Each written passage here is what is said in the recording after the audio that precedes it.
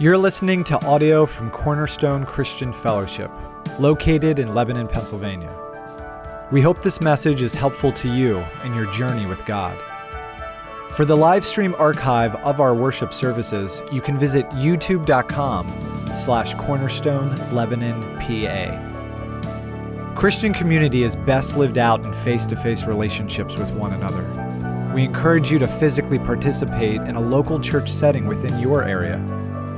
Learn more about our faith community by visiting cornerstonelebanon.com.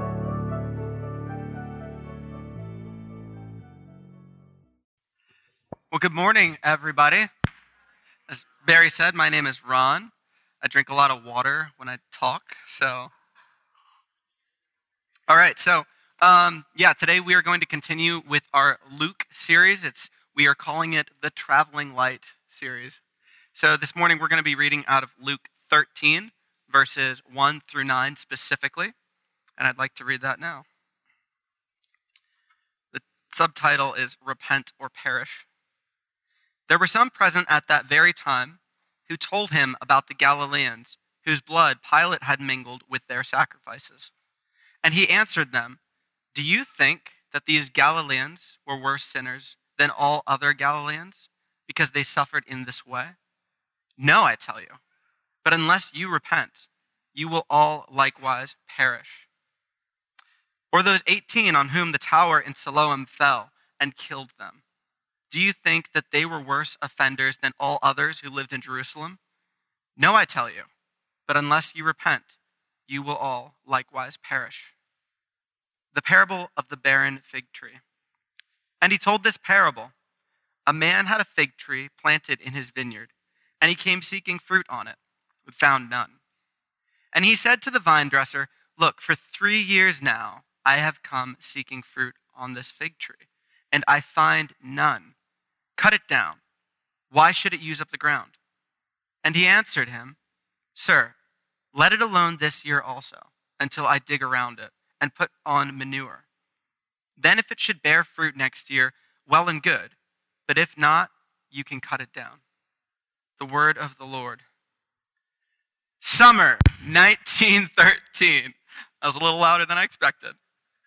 A man named Joseph Niles, pictured here, hiked off into the woods of Maine with nothing but a jockstrap, which is a heck of a way to start a sermon.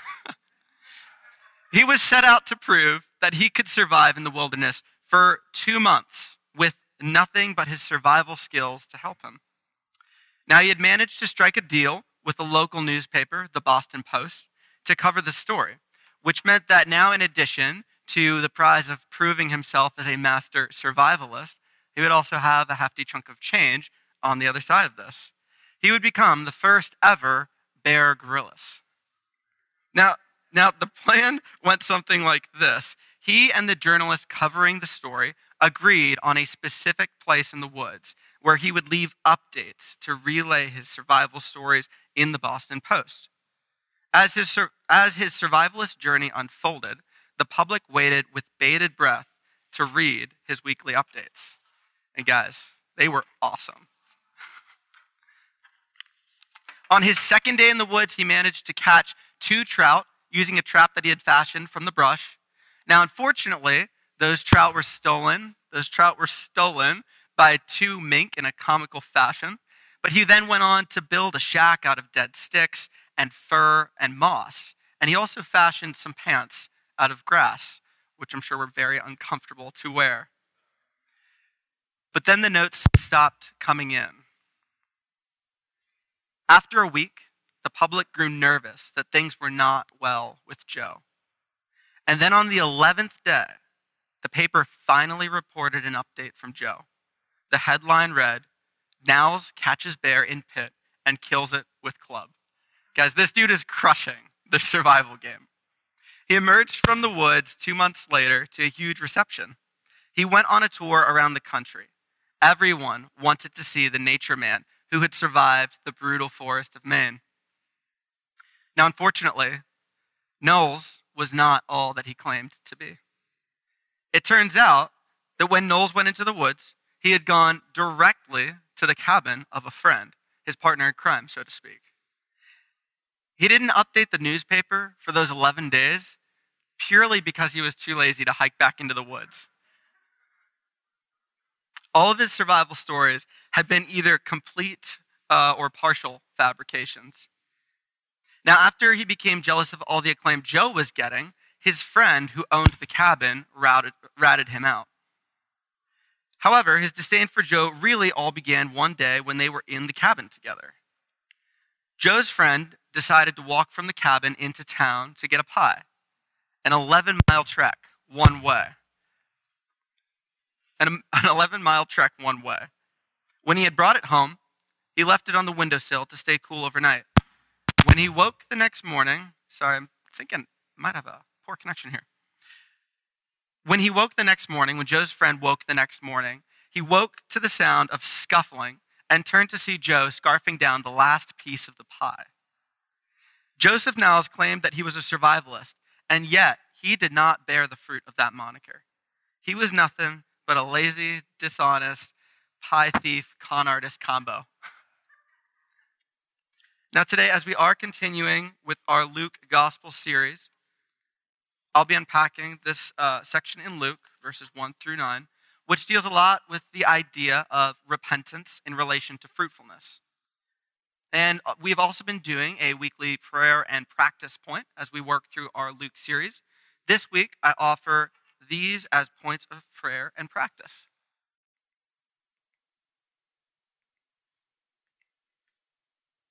So for the prayer, this comes out of Psalm 139, 23 through 24.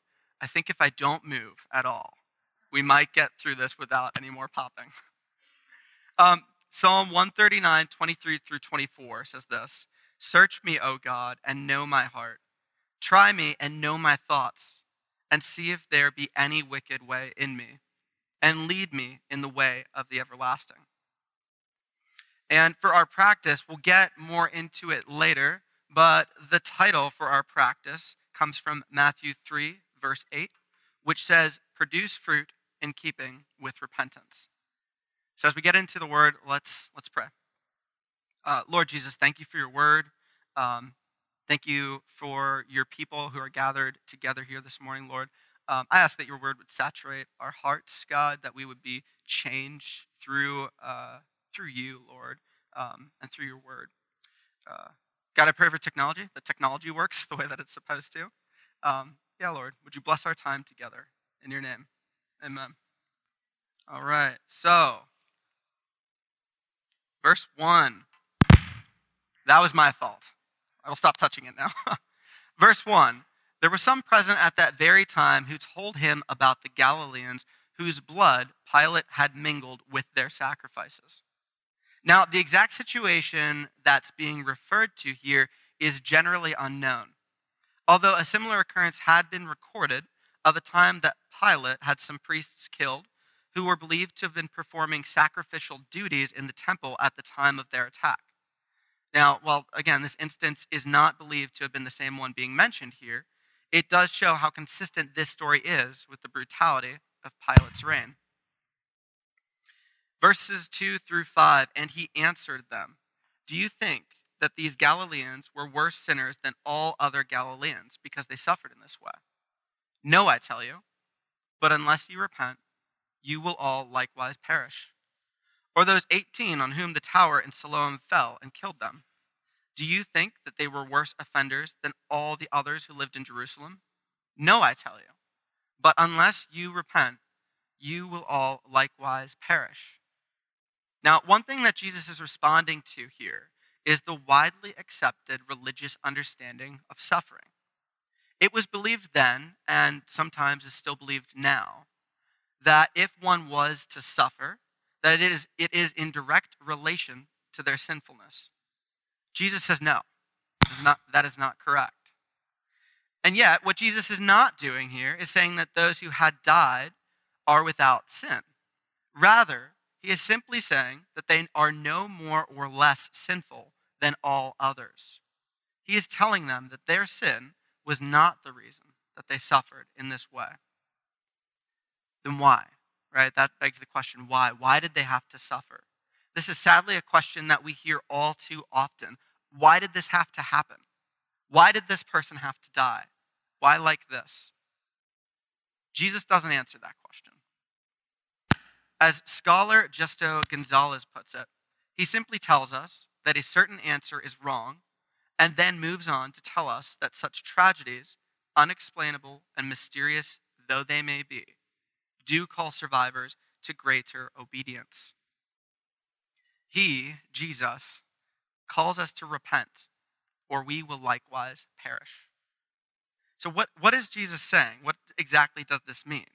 I mean, repent or not, aren't we all going to perish? What difference does repentance make?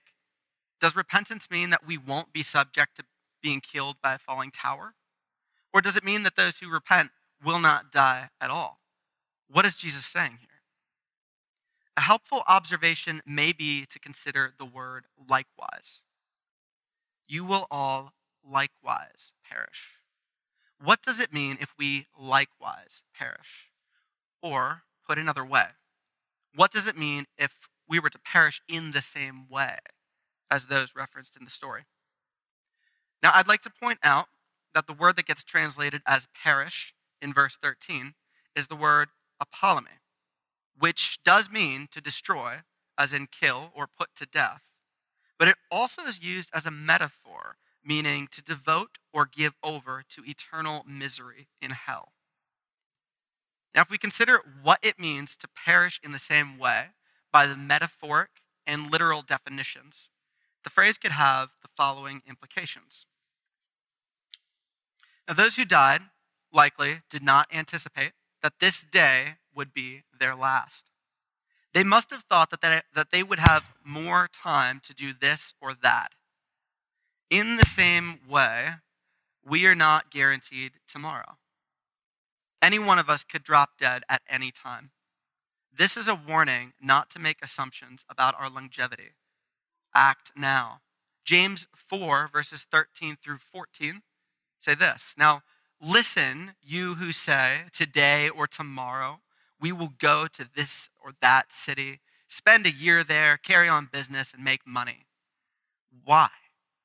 You do not even know what will happen tomorrow. What is your life?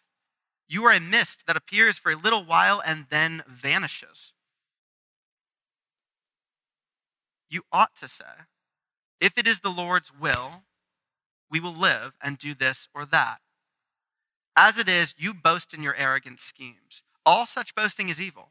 If anyone knows the good they ought to do and does not do it, it is sin for them. Now, it is also likely that those who died tragically in this situation did not anticipate their death, that their death would be this horrific. Likewise, if we do not repent, our judgment will be far worse than we could possibly have imagined. Repent, or you will likewise perish. And so directly after commenting on these tragedies, Jesus then launches into a parable about a fig tree. The parable goes like this. We read it earlier. We'll read it again. A man had a fig tree planted in his vineyard, and he came seeking fruit on it and found none. And he said to the vine dresser, look, for 3 years now I have come seeking fruit on this tree, and I find none. Cut it down. Why should it use up the ground? And he answered him, sir, let it alone this year also, until I dig around it and put manure on it. Then if it should bear fruit next year, well and good. But if not, you can cut it down. So the fig tree is one of the most adaptable trees. It could be planted and would thrive just about anywhere. But this one, for whatever reason, is having some trouble. And for a fig tree that hasn't grown fruit after 3 years, there's no reason to believe that it should ever bear fruit. The vineyard owner here is totally justified in his judgment of requesting that the tree be cut down. But the gardener does something unexpected. He gives it a second chance. And not only does he give it a second chance, he gives this tree special attention as well. But if the tree doesn't bear fruit after all of that, he agrees that it is to be cut tree to simply be planted.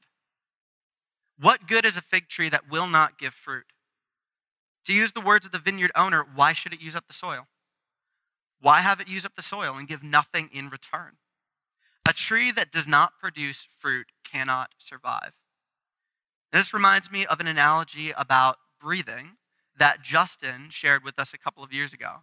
So everybody take a breath and exhale.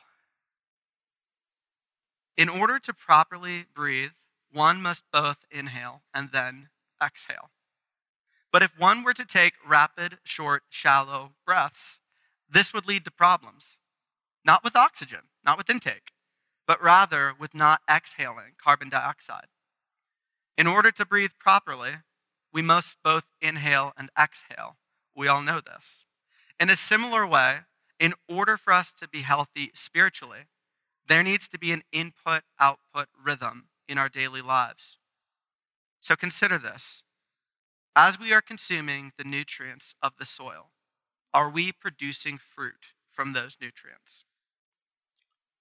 Also notice that the fig tree is getting exceptional treatment. Not because it is doing well, but instead because it is doing so poorly. Perhaps we too have been receiving a couple helpings of manure. Perhaps this is because we too have not been so fruitful. And in order for us to bear fruit at all, we had to have some help from the gardener. Earlier, we talked about this false notion that the reason that some suffered was because of their sin. Perhaps in the same way, if we find that we are doing well in life, we should beware of being quick to assume that it is due to our righteousness. Instead, maybe we are the fruitless trees who needed an extra helping of manure. And maybe we're still fruitless. So beware the dangers of using your state of affairs as a metric for spiritual health. Lastly, notice the judgment and mercy beautifully woven together into this story. The tree, already found wanting, is offered a second chance at fruitfulness. Often, we are offered many more chances than that. There will, however, be a final chance, a final judgment. One that either finds the fig tree with fruit or without it. So if we do not want to be found as a fig tree without fruit, we are to repent and turn towards Christ.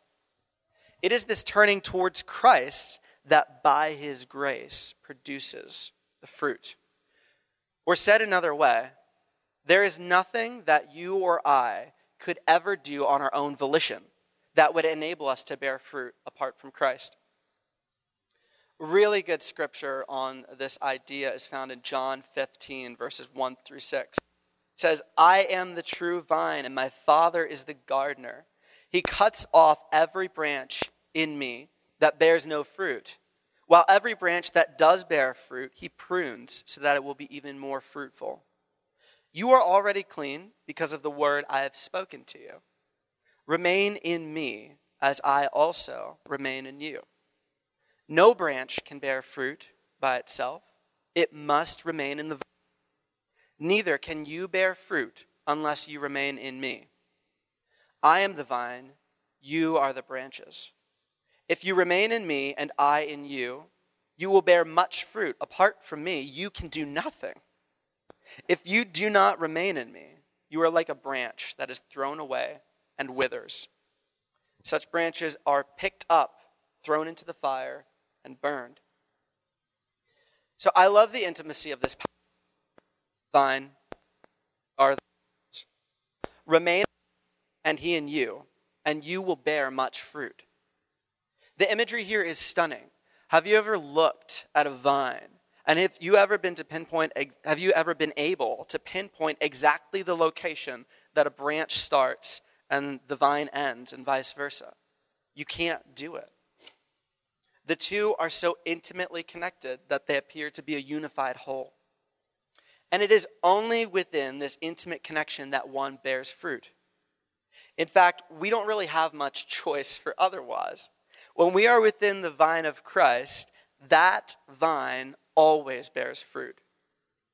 Author Norman Wurzba says this regarding the matter, that if people are branches grafted onto the vine of Christ, drawing their inspiration and sustenance from him, their lives will naturally or inevitably witness to the life of Christ.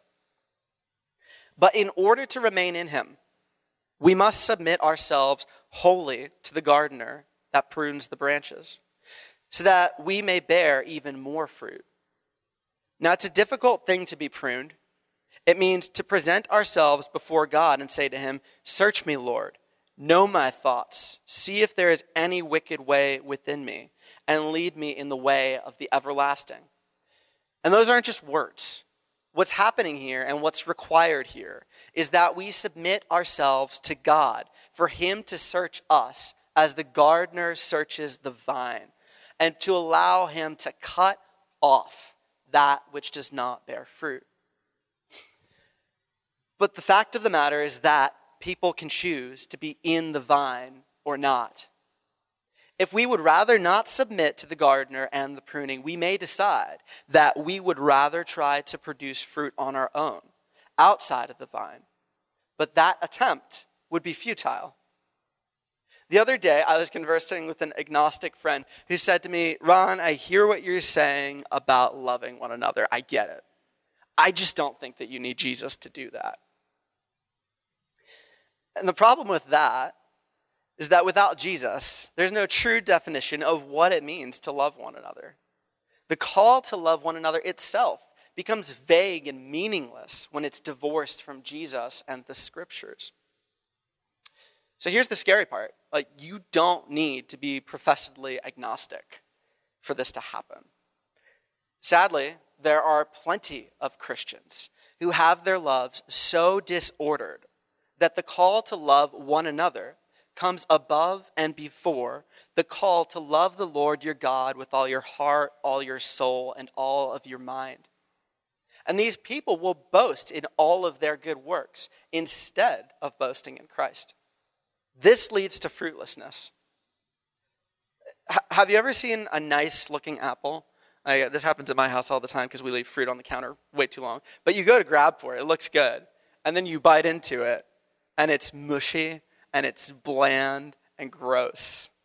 That's the bitterness of fruitlessness.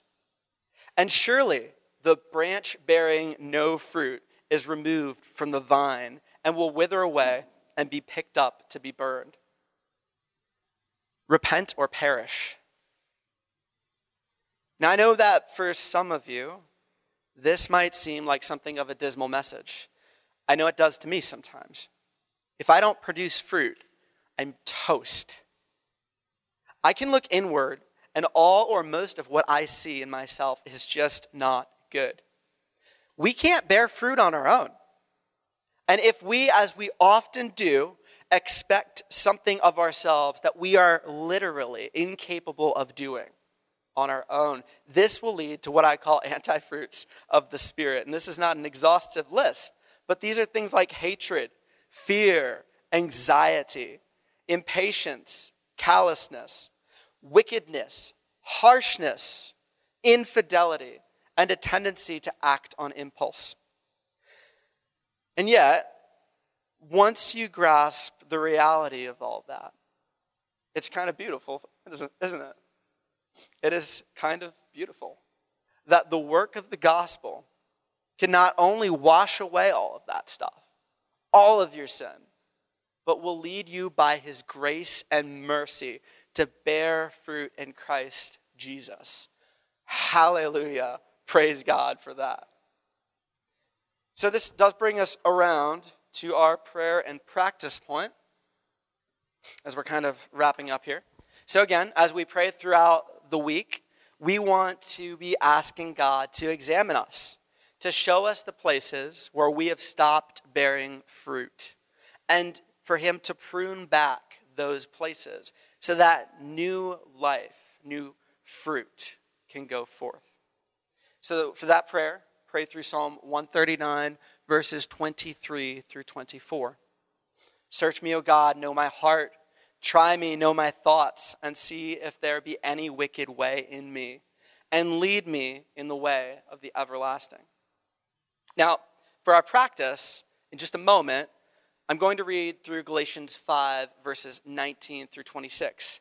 And I'd encourage you to do this at home and throughout the week as well. This scripture is regarding the acts of the flesh and the fruits of the Spirit. So as we read, or as you read at home, take a moment and ask the Holy Spirit, which act of the flesh do I need to repent of? Ask the Holy Spirit, which of the fruits of the Spirit do I need to further press into? And ask the Holy Spirit to lead you into that daily. So for example, I might need to press into self-control and repent of jealousy.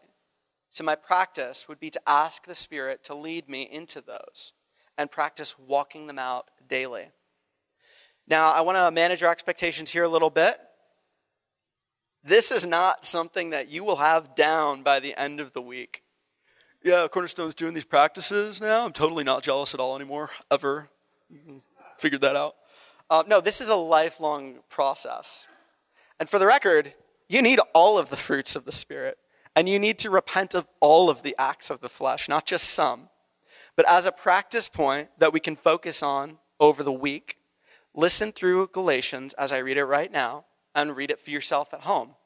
And ask the Holy Spirit, which act of the flesh do I need to repent of? Which of the fruits of the Spirit do I need to further press into?